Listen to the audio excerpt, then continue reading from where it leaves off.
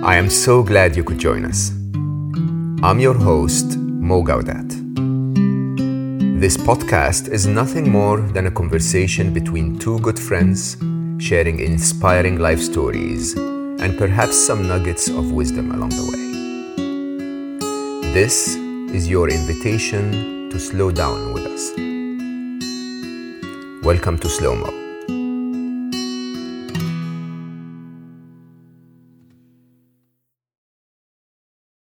My guest today is Alice Law. Alice is a stress management and holistic performance coach. She's an energy and intuitive mindfulness practitioner. She's a speaker and the host of the Lowali Life podcast. She teaches individuals as well as busy executives, entrepreneurs, and corporations how to strip away stress and guide them back to balance so that they can be calm, focused, successful in all areas of their life and work. Alice is also the founder of the Lowali Life Calm Collective, which is her accessible online monthly membership that she created to guide women specifically on how to connect more deeply to the calmness of their mind so that they can make room for the voice of their intuition and soul.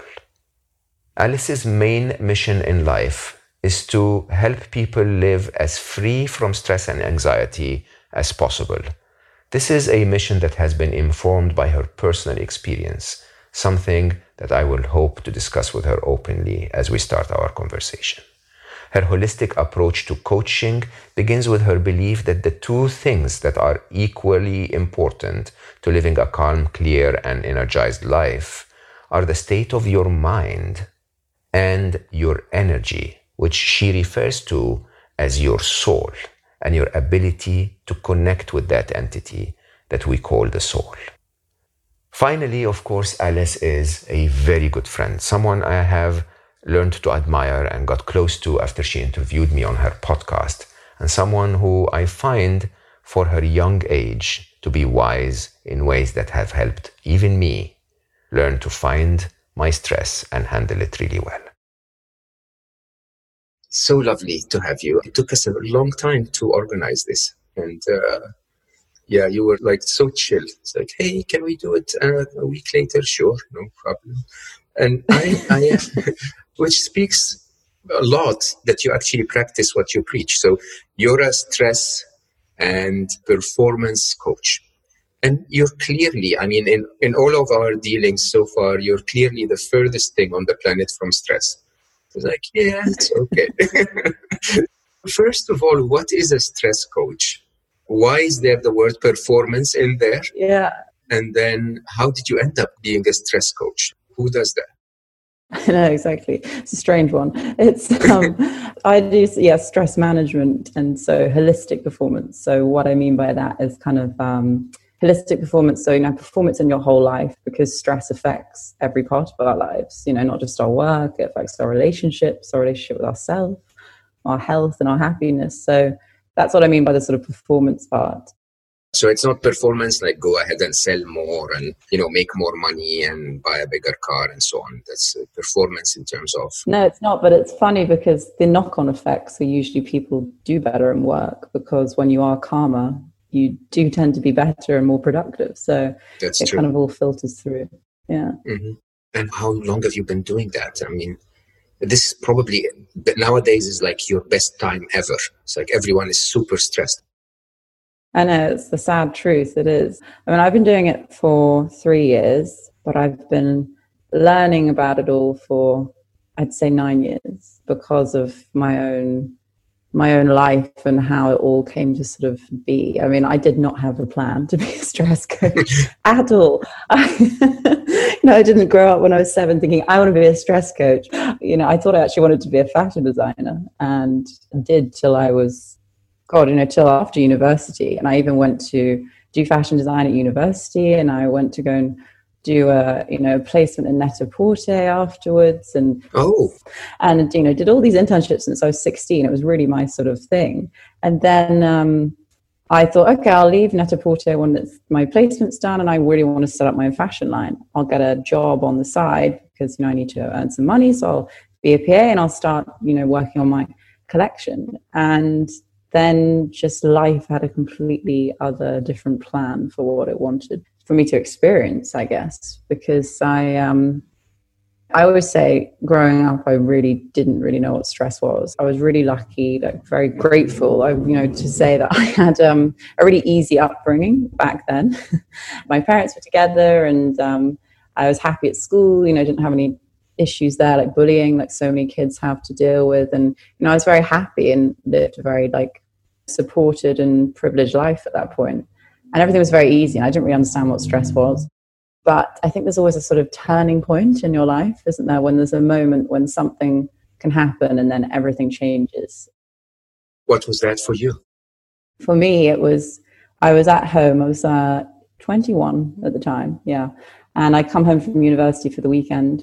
And I have, my dad picked up the phone and it was my eldest sister, who was my half-sister from my dad's first marriage. And she'd rung and my dad's face just changed on the phone. And I was like, oh no, you just wonder what's going on. We're all in the kitchen. And he came off the phone and he said to my mum, oh, Suzanne's found some tumors and they're going to have to do a biopsy and we'll just see what happens, kind of thing. And my dad was very, very sort of concerned, obviously. He'd actually had cancer when I was 3 and he'd lost his twin sister to cancer. So he, came off the phone, and then from that moment, it turned out it was cancer. And it was like that moment was a sort of starting avalanche for everything that could go wrong, all continually happening over a sort of 8-year period. And that's why I sort of ended up being a stress coach, because I say, now I experience what I call stress in every dimension of my life. It was my sister got ill, and sadly we lost her after a 4-year battle. Thought she'd won once, and then it returned again. And then at the same time, just sadly, my dad's businesses went under and we had to sell our home, and he became very depressed and turned to alcohol, was really very stressed with work and business and losing his daughter. And, I was sort of was very trying to balance my normal life, having a breakup and doing all these normal things that you do in your 20s. And I just realized I was sort of drowning really in anxiety and stress all the time. And, I really wanted to help my dad. I found that probably, one of the most painful things to watch, someone you love. I lost my dad a year ago to stress-related illness, but I always say I lost my sister once, but I lost my dad twice, because my sister, very sadly died of cancer, and it was a horrible, horrible thing to watch. But my dad, we lost him mentally for the 4 years after she died completely. He was so overwhelmed with stress and grief. And then obviously losing him physically, just over a year ago. But everything I now do is how I pulled myself out of this time. So I just thought I have to change something, because I can't change anything that's going on around me. Everything was out of my control. It was all completely, circumstantial, and nothing I could do physically to change any of it. So I thought, right, well, I'm going to have to change myself because this isn't working for me. So I just started to develop a new way of sort of being and doing and thinking, from immersing myself and just reading as much as I could about mindset and mindfulness and different spiritual teachings and energy healings and meditation, and putting it all together in my own way. And I suddenly realized, wow, this has actually really helped me. And so I started to do it properly about 3 years ago. And having now lost Dad a year ago, I just think it's such a sort of mission of mine to try and help people see that stress doesn't have to be this sort of end event. We should actually manage it in terms of preventing it as much as curing it, so that we can live a happy life and bounce back from these huge events that we can't control quicker. But yeah. Do you believe that life has that way of when something goes wrong, everything goes wrong? Is that, you often hear that something goes wrong and your sort of energy changes, and then suddenly everything starts to collapse after. I know, it's a really funny one, because I do believe it in some senses. You always hear that expression, oh, bad things happen in threes. It's like an old English quote. We have that in Arabic too, actually, yeah. Yeah. And so, I remember I said to my mum after that time, I was like, bad things happen in threes. I was like, I think we're on 9 now. I was like 8 or something. I was like, I don't really know what's going on. If you're 8, then you're expecting the third of the third one, the third group, yeah. I don't think obviously these huge events that happen to people, like losing people they love and awful things that happen. I don't know so much if they are just sort of on a spiral of they were always going to happen, so much as it's that person's fate or the soul that you can't control as opposed to your own. And we're all just standing by, sort of having the collateral damage of other people's journeys at the same time as our own and trying to sort of wade through it, if you know what I mean. That is so interesting. Elaborate on that. So did you see the movie Crash ever? It's basically a movie in... Yes, I have once, yeah. Yeah, it's in LA, and it's, it just tells the story of so many different people as they literally crash into an accident. And basically it shows you how connected we all are and how things are basically, my life is affected by yours and yours is affected by his and so on and so forth. But the way you described it is quite interesting, because you're saying, my soul is free. I can control my own destiny if you want, but I'm caught up in the collateral damage of the stories of others. That's really interesting. Elaborate on this. What do you mean by that? One of my best friends actually said to me, I remember when my dad, when I was in the depths of grief after dad dying, I'd always hoped that my dad would sort of come out of his depression and I'd get to have a few more years with him as his happiest, best self, which sadly didn't happen. But I knew how much he was suffering for those 4 years. I mean, really, really mentally suffering. He was so, so different. He used to be so charismatic and life and soul of a room and amazing storyteller. And he'd just disappeared on that front. And you just couldn't even have a conversation with him fully. And I remember crying a few months after he was dying. I was having a really bad day. And I was talking to one of my best friends, and I was like, I've prayed for him to meet my future husband. I prayed that maybe we'd have time together, all these kind of things that as a daughter you so want, with the father. And she turned to me and she said, Al, that's true. And I'm so sorry for that. But she was like, don't think that God hasn't answered the prayer, because maybe he was praying for something completely different to you. And I just thought to myself, after that, that's such a good point, because I don't know what my dad was praying for. I'm pretty sure that he wanted at this point to be with my sister, wherever she is. And he'd given up on so many things that happened in his life, with friends betraying him in business and his business is going under and his daughter losing. He just had had enough. And I think we did have very different prayers at that time. And so when I say sort of getting caught up in the collateral of other people's, that's what he wanted. And that's his soul's journey. Well, I can't control that, but it's going to affect me whether I want to or not, because he's my dad and I love him.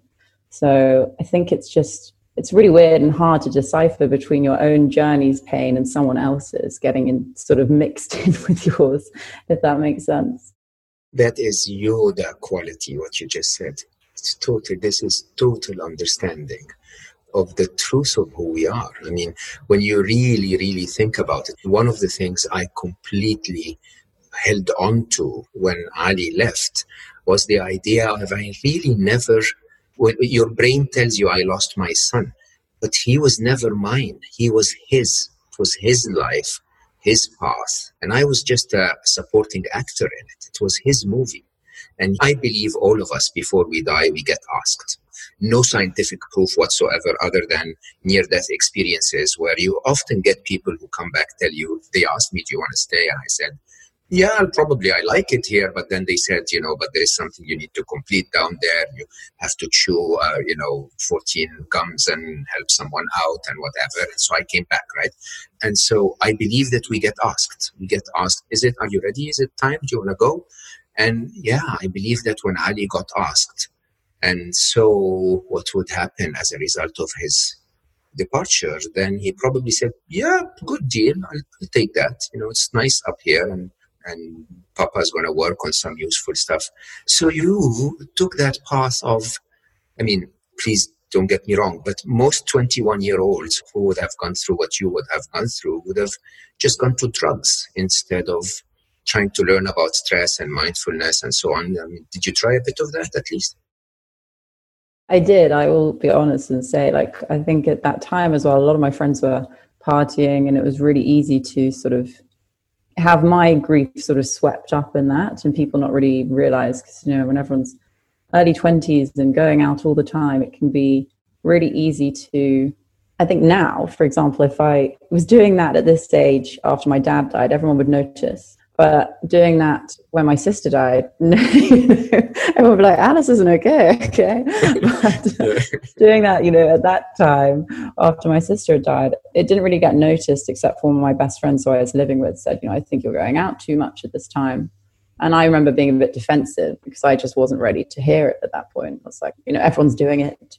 But I know from experiencing now, like, two griefs, one because I was still learning and trying to go through that when my sister was ill, and I was trying to, mask it all and get through it. And then from then doing that side where I was just trying to put a plaster on it and learn, to then learning and then losing my dad and thinking, I know too much now.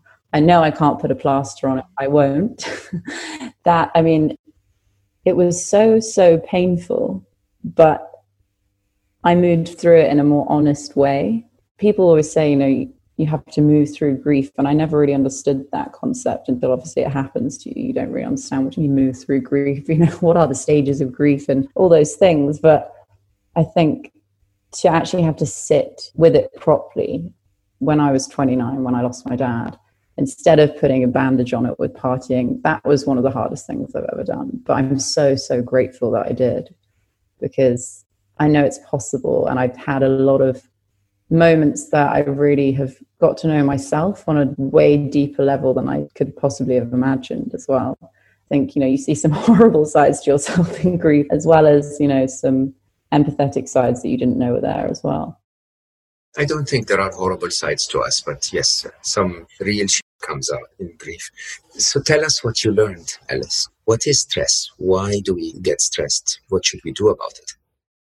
Yeah, for me, stress occurs when we find ourselves not with certainty. A lot of the time, uncertainty causes us so much stress. That's why this year, obviously, for people, stress has risen yet again. It's always that change, what we think is going to happen, something changes. That's why loss is such a big part with stress. And that could be loss of, your job, loss of your home, loss of anything, not just a person. And that always causes stress, because I think we as humans are we've talked about this before, actually, when you were on my podcast, we talked about how the need to control, and you were saying how you used to be such a control freak, and so many of us do try to control everything. And I think a huge part of stress comes from needing to control, trying to control. I was so stressed for those years when my dad got, for example, he got diagnosed the week after, actually 2 days after my sister's funeral, my dad got rushed to hospital, and he had blood clot in his leg. And because of that, because he hadn't really moved around for, a few weeks, he was just lying on his bed, so sad. And he had a blood clot, and because of that, they did a scan of his body, and they found that he had cancer again. And he took the stance that he was like, no, he'd just given up. And he was like, it's not growing. I'm not going to do any treatment for it. And he didn't, and it's not actually what we lost him to. So he was right in that sense. But I was so trying to control him. How could you not take the options that you have? How can you, every week, every day, ringing him, being like, have you spoken to the doctor yet? Have you had that test? Have you got that back? And he would just sort of push it back. Oh, it's coming back in, a few months. And I caused myself so much stress from trying to control his actions. And I think people cause themselves so much stress from trying to control other people and the outcomes that they produce instead of the outcomes they produce themselves. So uncertainty and control, I think, are two of the greatest factors in stress. And then the other side I've learned is just that sadly, if we are living in the modern day world, we're absorbing stress all the time without realizing. And that's the sort of truth of it. Is if you are online all day and haven't gone for a walk, or you haven't connected to your soul just by sitting in nature for 1 minute that day, then of course you're going to be stressed, because you're completely misaligned with the very essence that is your body. We're all part of nature. So pretending we're just robots on digital sort of constant digital flow and we're going to be completely unstressed from having that all the time, I think is so unrealistic. With the larger events in life, I definitely see it as uncertainty and control being the two biggest factors, need to control. And in general, all day, just people absorbing the microdoses of stress, as they say. So, we have macro, which are the things I've been talking about, like losing people or, these big life events that change our lives without us wanting them to. And we expect them to cause us stress because, of course, they would. But then there's the micro stress doses that we're just absorbing all day, just the upsetting news headline and all these little things. And I think we've become so used to all that, all those headlines, all those things being thrown at us, that we don't actually realize how much stress it's causing our bodies and our minds without us even realizing. Then some people wake up one day and think, I'm so anxious, but I've got nothing going on in my life. But you always do, unless you're on a beach in the middle of nowhere.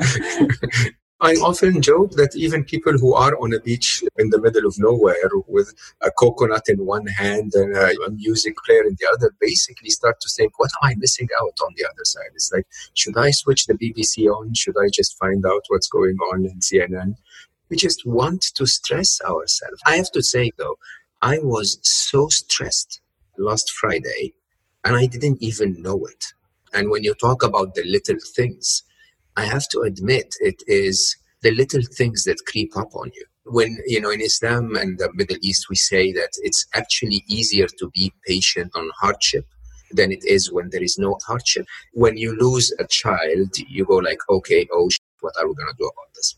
There is an event, there's something you can focus on. But those micro doses, for me, are actually quite pleasant. I mean, I'm talking about happiness, and because of the current situation and lockdowns all over Europe again, I'm doing many more talks, like sometimes 2 or 3 a day. I have my startup, of course, in the middle of all of this, in demand and so on. And none of it is really crazy event, but you just add those tiny little micro doses. And on Friday, I was like, if I don't stop this weekend, I'll probably die. It's like, I really felt that, hold on, wake up. There is something that needs to be done here. And it's those micro things. How do we recognize them? They're just injected in us all the time. I mean, I think with the micro, we don't even need to recognize. I think we need to know that if we are in this planet, in these sort of countries that are having, digital times all the time, fast paced, you're going to have them. So don't even think about sort of recognizing what your micro stress doses are so much as how you're going to calm them down. For example, making sure you do 5 minutes of meditation every day in whatever form that comes, whether that's just sitting and breathing deeply. We don't even breathe properly when we're stressed. We breathe shallowly from our chest instead of, using our diaphragm and filling up our whole bodies. And just sitting, for example, I say to clients, do a smile meditation. Close your eyes and smile for 2 minutes, get your body to trick your brain into thinking you're actually happy, and it will release, the happy hormones, and you'll feel better. And just taking tiny little steps. I think people think with stress, obviously, when you are chronically stressed, there are some larger steps you might need to go through. When I work with one client, I have a sort of 4-pillar process I work off, which is, I always laugh because it's called triple PI, which is kind of like PPI, and some of my clients are stressed in the finance world. So I was like, I just can't not name it this. But, it's sort of working on your perspective, because how we shift our perspective on stress has a huge impact in how it affects us. Because equally, what I find stressful, you might not find stressful. I always remember I had someone on my podcast who, he said he grew up in hospitals because his dad was really ill when he was young, and he was constantly in hospital. And so he didn't find hospital a stressful thing because he'd grown up around it. Whereas being thrown into hospital, I found going to hospital with my dad or my sister really stressful because I'd never had to deal with being in a hospital environment before. So I think it's all part of your perspective for your own experiences. We're all the product of our own experiences, but you have to shift your perspective on your own stress and then look at how you can bring presence into every day. That's always my second pillar. Like, how can you make sure that even when you're at your computer, you're still finding some presence in that moment, taking a step back and just taking a breath, connecting to yourself. And the other two, I always work with people on a purpose and intuition.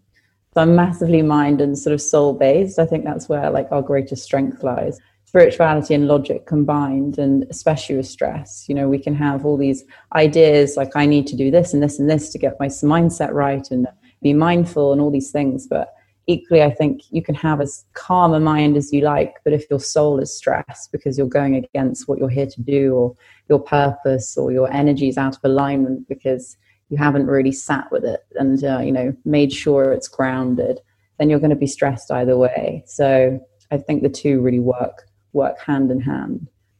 And I wish everyone could learn about I wish we could learn about energy at school, because I think it would be something that would be so worthwhile.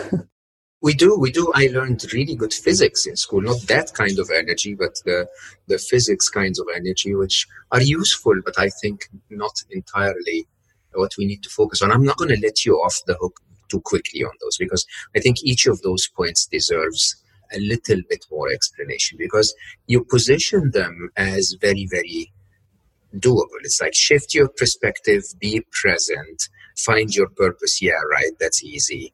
And use your intuition, right? It's like they seem to come natural to most of us, but they don't. And I actually want to start specifically with intuition, because intuition is a big part of my big mission, a big part of 1 Billion Happy, which is really not mentioned openly, is a pillar that I call Empower the Feminine, and the idea that we have built a hyper-masculine world that is basically unable to walk, because it's just walking with one leg, really. It's limping. And when you think about it, intuition is the opposite of linear thinking, is the opposite of the masculine way of thinking. And we don't even let it happen, let alone listen to it when it happens. So tell me more about that. I heard you once in one of your talks say that most of your clients are men, and you're obviously feminine. So what is that? What's that intuition thing? Yeah, I mean, I love intuition, because I truly believe we're all born with an intuition. It's just that, a bit like the layers of the world come on top of us for stress and make us stressed instead of calm, the same happens with our intuition, and we kind of shut off that ability because, like you say, we've been in this logic world for so long, where that's been the sort of greatest strength in people's eyes, logic. And intuition, it's like, for me, it's that inner compass. And so I always say, if I'm teaching someone about their intuition, it's almost like you have to think, if I'm asking a question, you asked me a question now, and I wanted to respond to something that was intuitively instead of up here, I would make sure that I actually feel the words coming from my center instead of my mind. And it's about getting people to sit with that and do meditations so they can actually discover the difference between when words are coming from their head, from their logical mind, and when they're actually coming from their heart space.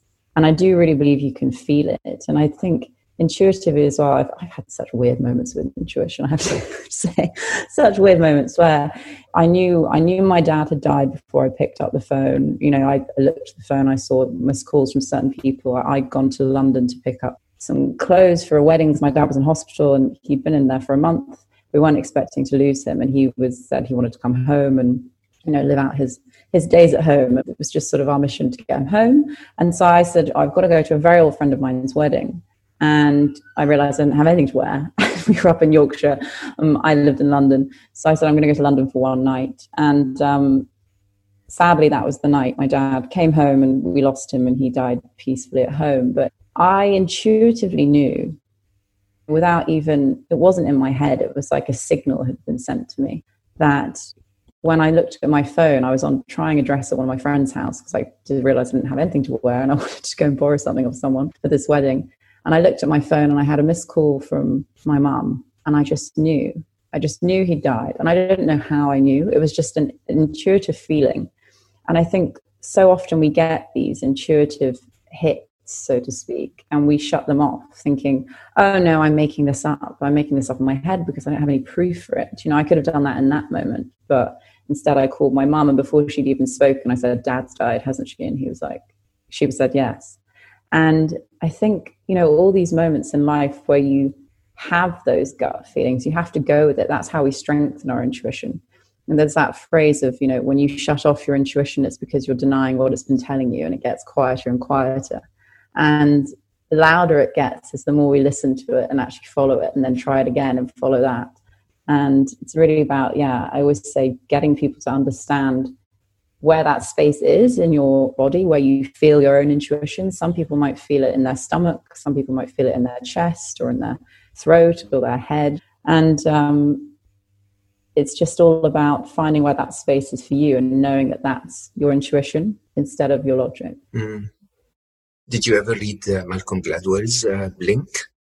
No. So of all of the left-brainers in the world, I think Malcolm Gladwell is an incredible thinker. And that book was written in a left-brained way to tell people, trust your intuition, to tell people that there is something more than your logic. And I really, really recall that when you were talking, because I love the exercise. This actually is exactly what I tell people when they ask me, of find out if what you're thinking about or what you're believing or what you think you're feeling is coming from the head or from the heart. And there is a very big difference between them. If there is logic to it and a justification and a flow and you can explain it, then it's coming from your head, which basically means it's also coming from your mother's head and your father's head and your teacher's head and everyone that's ever conditioned you to actually deny yourself the ability to just simply say, you know what, I just feel like it. I feel I want to do this. I feel that there is something right in this. And so many of us are unable to trust that. And I love the exercise that you say, which is give it a chance.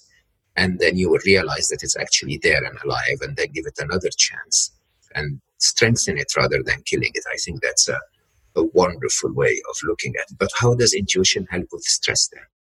I always say with stress can cloud our minds from fear-based decisions. You know, when we're stressed, we tend to act out of fear or out of a stress headspace instead of actually what we might want to do, whether that's even in a decision in business or whether it's in your personal life or anything. And so intuition, it's that clarity that you get when you're not stressed, because you're not in your head, stressing out, ruminating about everything, going over, worrying about the past.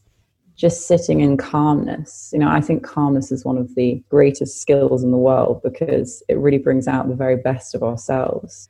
It brings out the best of you as a soul, as a person, but it also brings out the best in your decision making, because when you make decisions from a calm, knowing place within instead of a fearful place up here in your head, then you're going to make the right decisions for you. I always say as well, you know, if you want to tap intuition, ask your body. A great exercise I say for people is sit still, close your eyes and say out loud to your body, show me a clear yes. And just sit and notice what feelings come up in your body in a certain place when it's trying to show you a yes for something. It could be a nice feeling in your stomach or your chest. It could be a little feeling in your shoulder, whatever it is for you. And then say out loud, you know, say thank you. And then say out loud, body, now please show me a clear no. And get to understand the difference between the two, because your body really can show you with your intuition in those ways. I never tried that before. I definitely understand that all emotions have a physical signature. Did never thought that intuition has a physical signature. Okay, I shall tell you. I'll text you and say how. Yeah, try it out. Yeah. Are you guys listening? Find me and Alice on social media and tell us what your physical signature. How does your body feel when it wants to say yes, when it wants to say I feel this is right? I think that's a very interesting exercise. Talk about purpose. Again, you just went through it in the passing. It's like you will be stressed if you're trying to run through your life, trying to do things, but those things are not the reason why you're here. Easy to say, Alice. How do you know the reason that you're here? I think there's two sides to purpose. I think for stress anyway, you know, the purpose for stress, I say, bring purpose into every day to make you feel less stressed, because the kinder we are and the more we give outside of ourselves and find purpose in the smallest things, you know, in the little things we do throughout the day, whether it's smiling to a stranger in the street and seeing that interaction back, those will decrease stress. You know, that's now proven. Science has shown that one of the greatest battles for stress battlers is kindness. And so, you know, how can you bring purpose in the tiniest ways into your day every day so that you feel calmer and that you are being kind to yourself and others? But then the larger purpose, I truly believe, that your purpose finds you instead of you finding it. I definitely had no idea what my purpose was. I really didn't. Like I said, I truly believe now that my purpose is to bring balance and harmony to people in whatever way that comes out. But I had no idea that was what that was when I was younger. And it definitely found me in a hard way as well, not in a fun way. I wish my sort of stress school had been easy, but it wasn't, and for the best reasons, because I love talking to people about this and from a place of actually experiencing it. So I do think your purpose finds you, and it's about just, again, being in tune with your intuition and looking at actually what lights you up. What makes you happy? What are you being guided to without you even realizing? There's always multiple conversations. I think, the universe gives us those conversations, those signs, and then eventually just a massive sideswipe if you're not listening. So in whatever way that comes, it's it's always better to listen before the sideswipe, but so many of us don't. I totally agree. Totally agree. But yeah, I think, I do believe, your purpose finds you. And so it's just about being open to listening so that it can find you quicker. I believe 100% that your purpose finds you. I don't think it finds you quicker. It's because there is no time to it finding you. I think it finds you when you're ready. It finds you when you've done the work. It finds you when you've connected with yourself. And I think the idea, again, is, can you listen? Can you listen to if your body, if your intuition, if your heart are telling you certain things that they want you to do, they want you to be? Can you listen and be that person? And so the more you become that person, the better fit you are to start executing on your purpose. Ali used to recommend, I don't remember the exact name, a documentary on Netflix, Gyro something, a sushi maker, sushi chef, like one of the most famous in Japan. And his story of how he developed into becoming so good at it and so famous worldwide was basically an idea of conforming to what your intuition is telling you to do, conforming to who you really are inside. I find that to be quite inspiring, if you ask me. Kindness. You said kindness is the best cure to stress. Yeah, I do believe that. I mean, there's been studies that show the reaction in your body changes when you're kind, to being able to calm yourself down. It's the complete opposite to how your body reacts when you're stressed and how your body reacts when you're kind. But I think as well, in terms of kindness to yourself, is such an important part of dealing with stress, because we are so hard on ourselves. We're always, I should be doing this, the next thing, comparing all these different things that people can do, and feel a lot of anxiety around looking around in the world. Everyone's so aware of what everyone's doing now because we're so connected because of social media and all these things. But we end up being quite unkind to ourselves. Sometimes I speak to clients and I have a sort of clicker. I say, right, if you've had really bad thoughts, I'd like to know how many times you've said a horrible thing to yourself today. And that's the first process. Becoming aware. Yeah. Just becoming aware, like a train clicker, when they take the tickets. And so... you get some of those clients that you give the clicker to and they go to... Yeah, it's just immediately the minute you give them the clicker, there is one bad thought. One bad thought and they go... I have one client who was like, I don't want to show you. So I was like, okay, that's enough. I know that we know where we need to start. But it is because we are just also, we can be so unkind to ourselves. And I think kindness is one of the greatest change agents for humanity. It has the ability to change ourselves and it has the ability to change everything around us. But I think often it's overlooked, sadly. But I hope that now more than ever, especially with this year, people are realizing how important it is to be kind to themselves and kind to other people again. Yeah. You're so wonderful. With this very quiet voice of yours, you seem to be very calm. Spill the beans. Do you sometimes, after recording a podcast, you run around the house and kick balls and scream in rage and stuff like that? Scream. We all have our moments, don't we? I know I have a calm energy. I think I always had a calm energy as a child. My mum always used to say that to me. She was like, you've always been very calm since you were younger. So I think maybe that was always a part of me. But I definitely, we all get stressed. That would be impossible for us not to. Everyone's human. I'd love to say that I never, ever, ever get stressed. And, I can definitely have everyone be not stressed, but it's not so much about never getting stressed. It's about how quickly you can come back from it.